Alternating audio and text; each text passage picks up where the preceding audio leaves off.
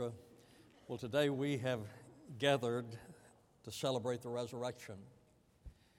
And if there were no resurrection, there would be no reason for us to be here. And yet there have always been those who did not believe in the resurrection of Christ. In fact, during New Testament times, there were those who did not believe in the resurrection.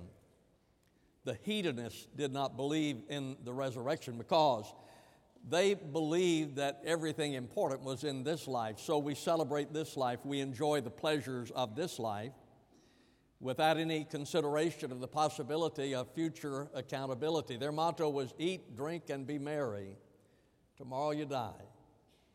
And that sounds very similar to the popular philosophy of our own day.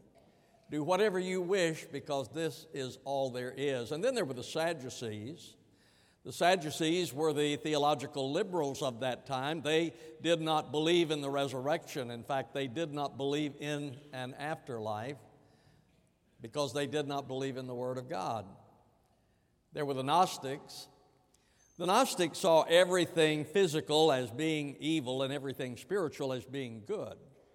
So the idea of a physical resurrection was repugnant to them because they were trying to put the physical behind them, so they did not believe in the resurrection.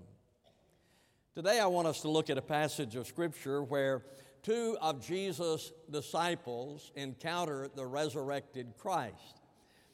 The passage of Scripture is found in the Gospel of Luke chapter 24. If you do not have a Bible, there's one in the pew rack in front of you. I hope you will take one and look at this story with me. Luke chapter 24, beginning in verse number 13. And behold, two of them were going that very day to a village named Emmaus, which was about 7 miles from Jerusalem. And they were conversing with each other about all these things which had taken place. And it came about that while they were conversing and discussing, Jesus himself approached and began traveling with them. But their eyes were prevented from recognizing him. And he said to them, "What are these words that you are exchanging with one another as you are walking?" And they stood still, looking sad. And one of them, named Cleopas, answered and said to him, "Are you the only one visiting Jerusalem and unaware of the things which have happened here in these days?" And he said to them, "What things?" And they said to him, "The things about Jesus the Nazarene, who was a prophet, mighty in deed and word in the sight of God and all the people, and how the chief priests and our rulers delivered him up to the sentence of death and crucified him.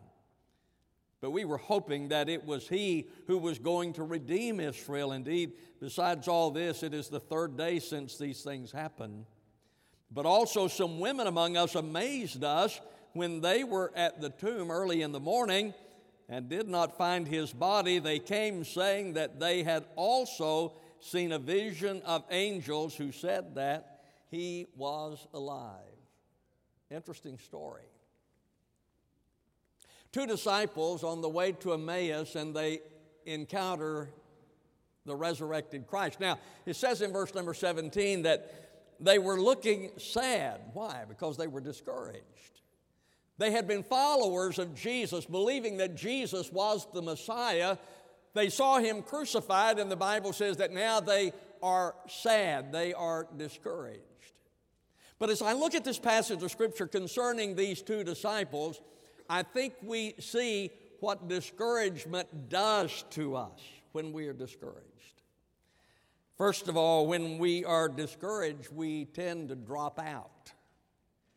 When we are discouraged, we tend to leave the fellowship, whether it's in business, whether it's in sports, whether it's in the church.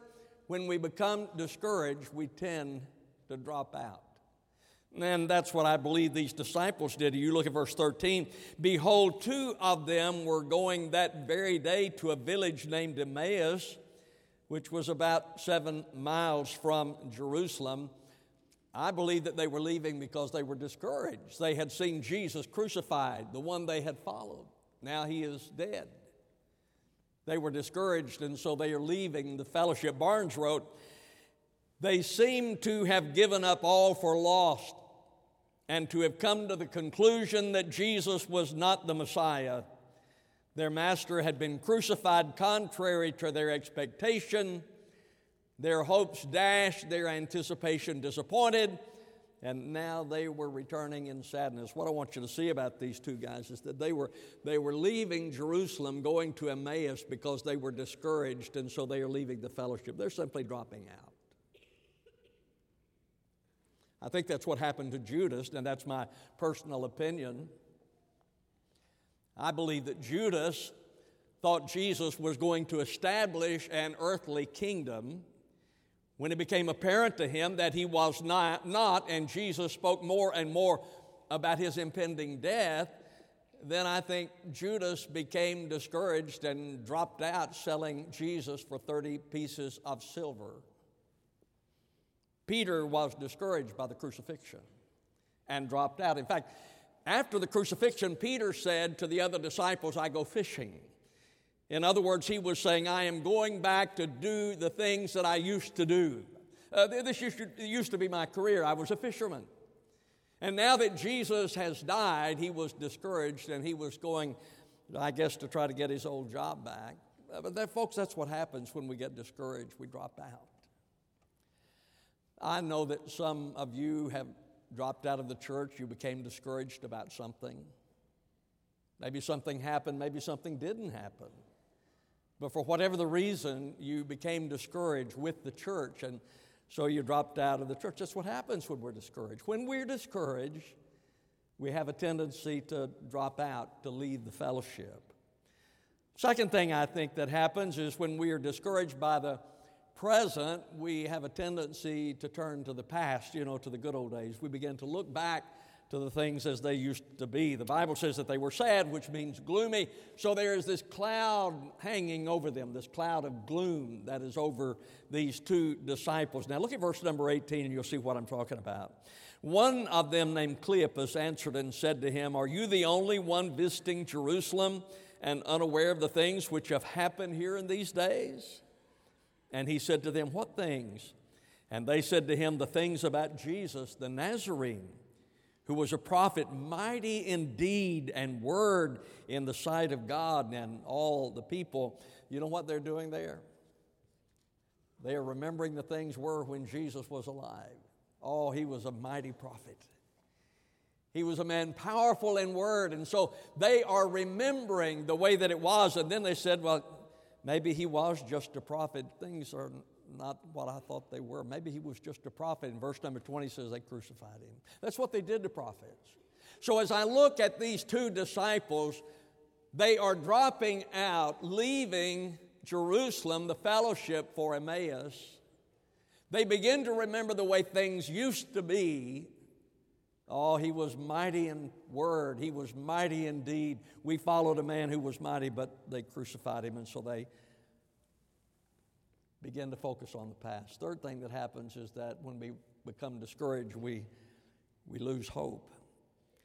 There in verse 21, but we were hoping that it was he who was going to redeem Israel. We were hoping that he was the one.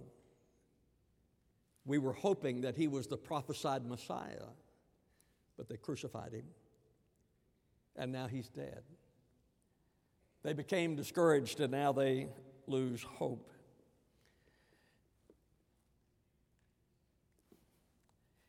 It seems to me,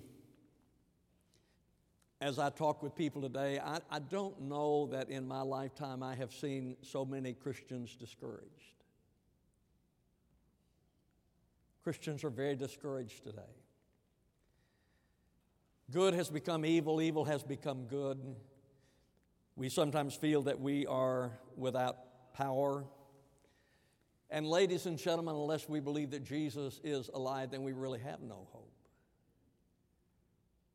Unless we believe that he lives, there is no hope. There is no justice without the living Christ. And it could be true that those who have the gold make the rules.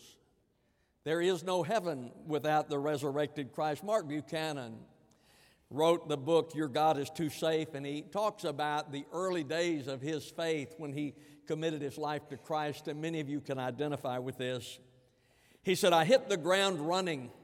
Immediately I volunteered for everything, anything that I felt vaguely interested in and marginally qualified for. You remember those days? I'm just excited about Jesus. I do. I'd do anything I was asked to do. I did some things I was not asked to do. Just excited about the Lord. Then he continues, but something somewhere went awry. The zeal fizzled. I joined the ranks of the murmurers and fault finders, those that did not like the music or the sermon or the color of the azaleas behind the church, and I found their number legion. That's what happens when we lose hope. See, that's what happens whenever we lose the hope of the resurrected Christ. So, to the discouraged, Jesus offers hope. Now, admittedly, he begins with a rebuke of their doubts in verse number 25. And he said to them, O foolish men and slow of heart to believe in all that the apostles have spoken. So the first thing Jesus did was to rebuke them. He says, O foolish men. There are two words in the Bible translated foolish. One of them means wickedness, but the one Jesus used here means weakness. He says, you're weak. Your faith was weak. Oh, foolish men, you were weak in believing. Barnes wrote, he reproached them for not seeing what he had himself so clearly predicted and what had been foretold by the prophets. He said, oh, foolish men, you are slow. You're slow to embrace what I told you. So he begins with rebuking them because, you see, folks, whenever we live a life of doubt rather than a life of faith, whenever we're hopeless rather than have hope, then we become discouraged and defeated. So Jesus encourages them now. In verse number 26, was it not necessary for the Christ to suffer these things and to enter into his glory? Jesus is saying, he asked them, now they were discouraged, and then he asked them, wasn't it necessary? Wasn't it necessary? You see, the truth is, it was necessary for Jesus to die to fulfill Scripture. It was necessary for Jesus to die to save mankind. It was necessary for Jesus to die to fulfill the purpose of God, and that's what he's saying. In other words, this is not something that happened arbitrarily. He said this is not something that happened accidentally. This is not something that happened apart from the knowledge and the will of God. He said it was necessary. That's an encouragement. Because sometimes we think that things just happen arbitrarily, but he says, no, it was necessary. It was an encouragement to them because they were discouraged. That's what the Lord does. He encourages. Simon Peter was discouraged after he had denied the Lord. And so the Lord sent word to encourage him. In Mark 16:7, Jesus said, but go tell his disciples and Peter. I always emphasize that, and Peter. He mentions him by name. Why? Because he had denied him. 3 times he had said, I don't know who he is. So can you imagine how Simon Peter must have felt? So the Lord says, go tell my disciples and Peter.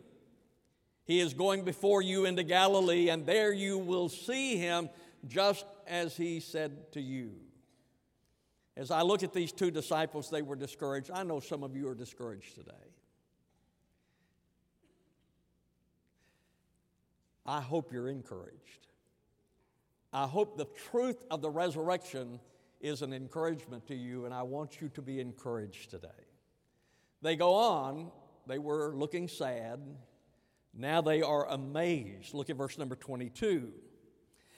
But also some women among us amazed us. When they were at the tomb early in the morning and did not find his body, they came saying that they had also seen a vision of angels who said that he was alive. He said, these women amazed us. Well, the story of the resurrection is an amazing story. And so these 2 disciples were discussing what the women had said. There are three different words that are used to refer to their discussion. In verse number 15, the first word, and it came about that while they were conversing. The word conversing means a casual conversation. They were just walking along, and they are casually talking about what these women had said. So the word that is used there means a casual conversation. And then it says in verse 15, and discussing. The word discussing literally means to examine. And it suggests strong debate. Now then, as they are going along, they're discussing what the women said, then they begin to debate it. Is it true? They said that he was alive. Is it true? How could it possibly be true? Is there any evidence that it's true? Well, if he is alive, then what are we supposed to do? What does that mean to us? So the Bible says that they were going along, they are casually discussing it, then they begin to debate it as they ask questions.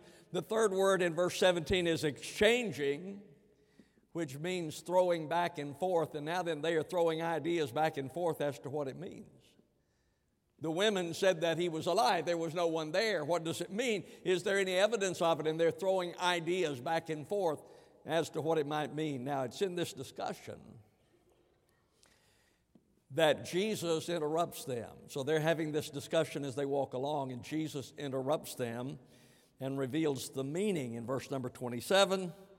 And beginning with Moses and with all the prophets, he explained to them the things concerning himself in all the Scriptures.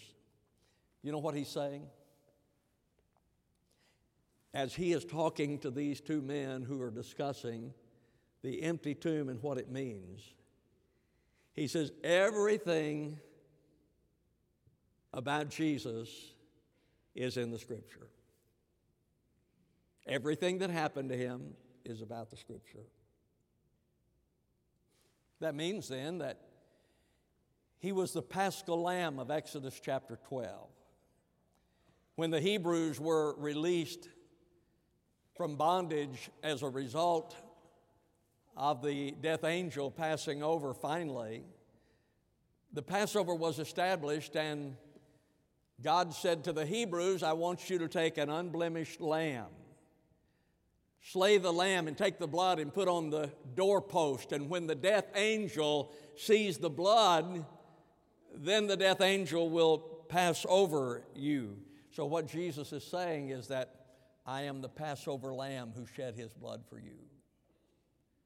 I'm the Paschal Lamb, the one who died, who shed his blood for you. That's me. He is the scapegoat of Leviticus chapter 16. Once a year, the high priest would take a goat. He would lay his hands on the goat and confess the sins of Israel. They would then take the goat and lead the goat into the wilderness. The people would cry out to the goat. They would spit on the goat. They would pull the wool of the goat. And Jesus is saying, I am the scapegoat who carried your sins away. Which is what the Bible says in Colossians, that all of our sins were placed on the cross and he paid for our sins. He is the scapegoat. So what Jesus is saying is that I am the Paschal Lamb, I am the scapegoat. He also is the brazen serpent of Numbers chapter 21. In Numbers 21, the Hebrews were in the wilderness and they were being bitten by serpents. And so Moses made a brazen serpent and put it up on a pole, and everyone who looked to the brazen serpent was healed. And Jesus is saying, I am the brazen serpent. In fact, in John chapter 3, verses 14 and 15, Jesus said, and as Moses lifted up the serpent in the wilderness, even so must the Son of Man be lifted up, that whoever believes may in him have eternal life. So Jesus said everything is a fulfillment of Scripture. Everything about me is fulfillment of Scripture. He said, I am the Paschal Lamb. I'm the one who shed his blood for you. I am the scapegoat. I'm the one who carried your sins away. I'm the brazen serpent. Anyone who looks to me will be saved. And he is saying that his death and resurrection then changed the lives of all those who believe in him. Peter denied Jesus, we know that. 3 times he denied that he knew who the Lord was, but he spent the rest of his life confessing Jesus. Paul went from persecuting the church to preaching the gospel, of Christ, his life was changed, and you have been changed. I look sometimes out on Sunday morning, and I see so many of you, and I think, my goodness, how your life has been changed. Because there's some of you, I know your stories, and I know what the Lord has done in your life, how God has changed your life. That's what Jesus is saying, that the resurrected Christ changes lives. They were amazed. And then the Bible says they recognized him. Look at verse number 30. And it came about that when he had reclined at the table with them, he took the bread and blessed it, and breaking it, he began giving it to them. And their eyes were opened, and they recognized him, and he vanished from their sight. They were amazed by the women's story, and now then the Bible says that they recognized him, that their eyes were open. How'd they recognize him? I mean, they're sitting there, and now then they recognize. How did they recognize him? I don't know. I don't know what happened. But the Bible says that they recognized him. One commentator said they saw him to be the Messiah. Their doubts were gone, and they saw clearly that he was risen and was truly, as they had long hoped, the Savior of men. Maybe they saw the nail prints in his hands. Maybe they saw that. Maybe they saw the wounds in his side. Maybe they saw the scars of the crown of thorns that had been pressed upon his brow. I don't know. But the Bible says that they recognized him. Their eyes were opened. Their eyes were open. They recognized him. You know, sometimes on Sunday we sing that little chorus, "Open our eyes, Lord. We want to see Jesus."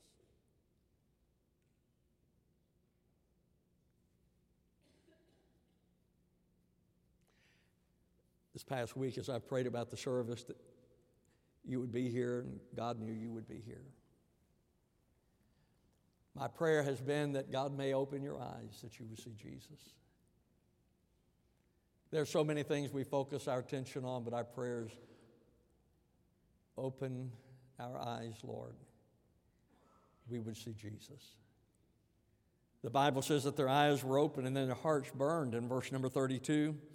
And they said to one another, "Were not our hearts burning within us while he was speaking to us on the road, while he was explaining the Scripture to us?" They went from the cold hearts of doubt to the hot hearts of faith. Their hearts were warmed. They burned within them. Let me ask you a question. Is your heart really warm towards God today? There are times in my life that mine is, and there are times when it's not. What about you? Is your heart warm towards God? They said, our hearts burned. When we were with him, our hearts burned. Well, if not, then how can it be? How can you have that? Because I know you want it. I know that if you know the Lord, because I pray for that. Whenever my heart grows cold, and my heart grows cold at times. And I pray, Lord, warm my heart, warm my heart again. How can we have hearts that are hot for God, that are warm towards God?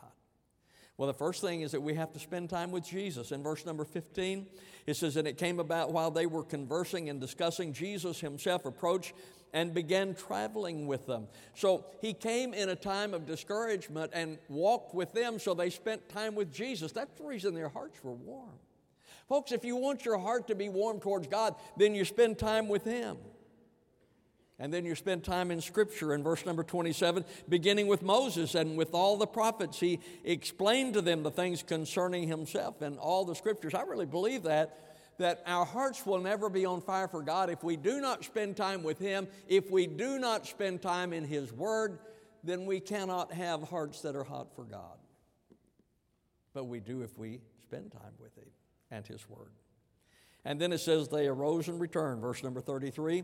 "And they arose that very hour and returned to Jerusalem and found gathered together the 11 and those who were with them." Do you see the urgency of that?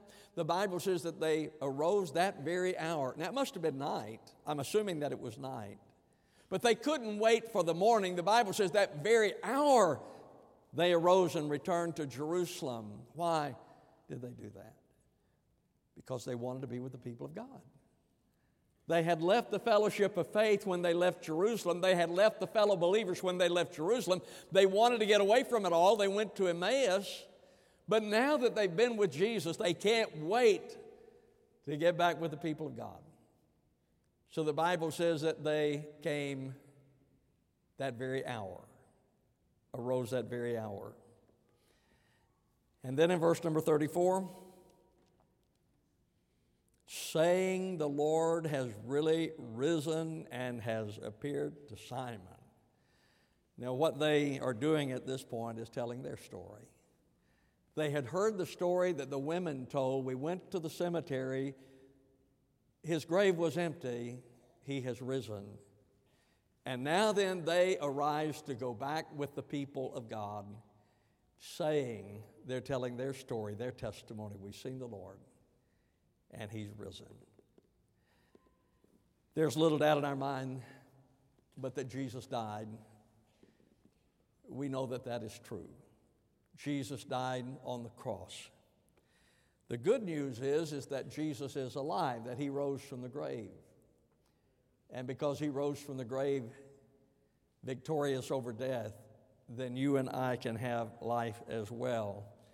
But now then, you must decide as to what it means to you. We all do. The so what? What does it mean to you that Jesus Christ is claimed to be alive? Well, you can be like the hedonist and say, well, you know, I'm not really interested in that. I am interested only in this life. That was them, without any regard to the possibility of future accountability. I'm only interested in this life. You can be like the Sadducee. See, I'm not sure that I believe that.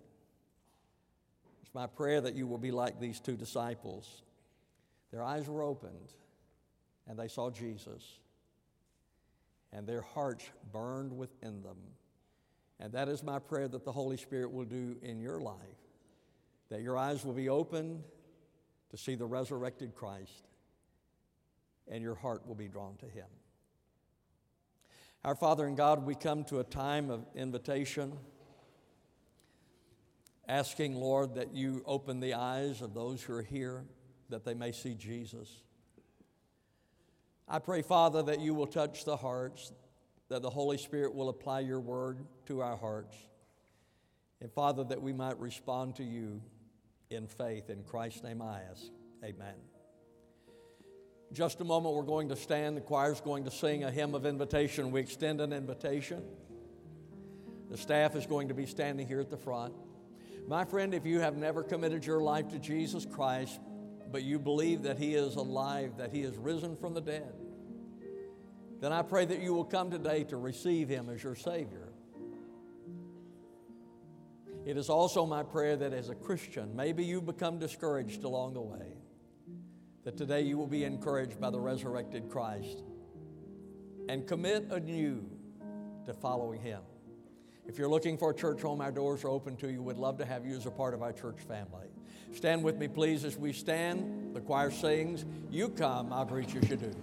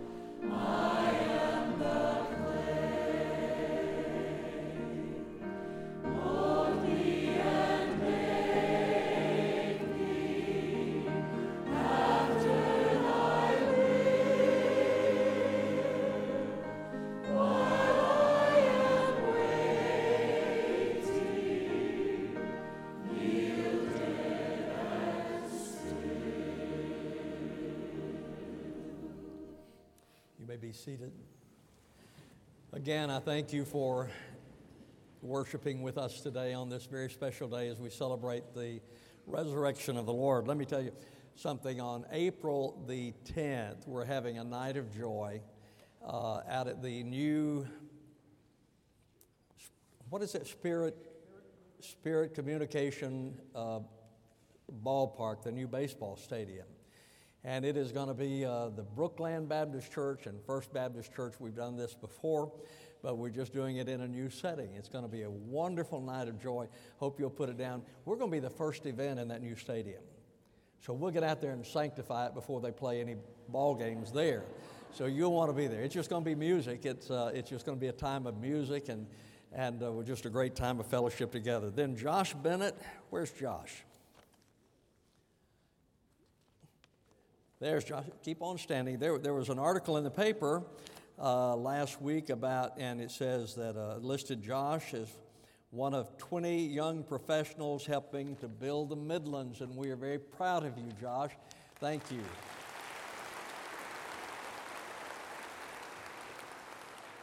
Now then, stand with me, please, as we are dismissed. Our gracious Father and God, we thank you for the resurrection of Christ. We thank you for the one who gave his life that we might have life. We glorify you in Jesus' name.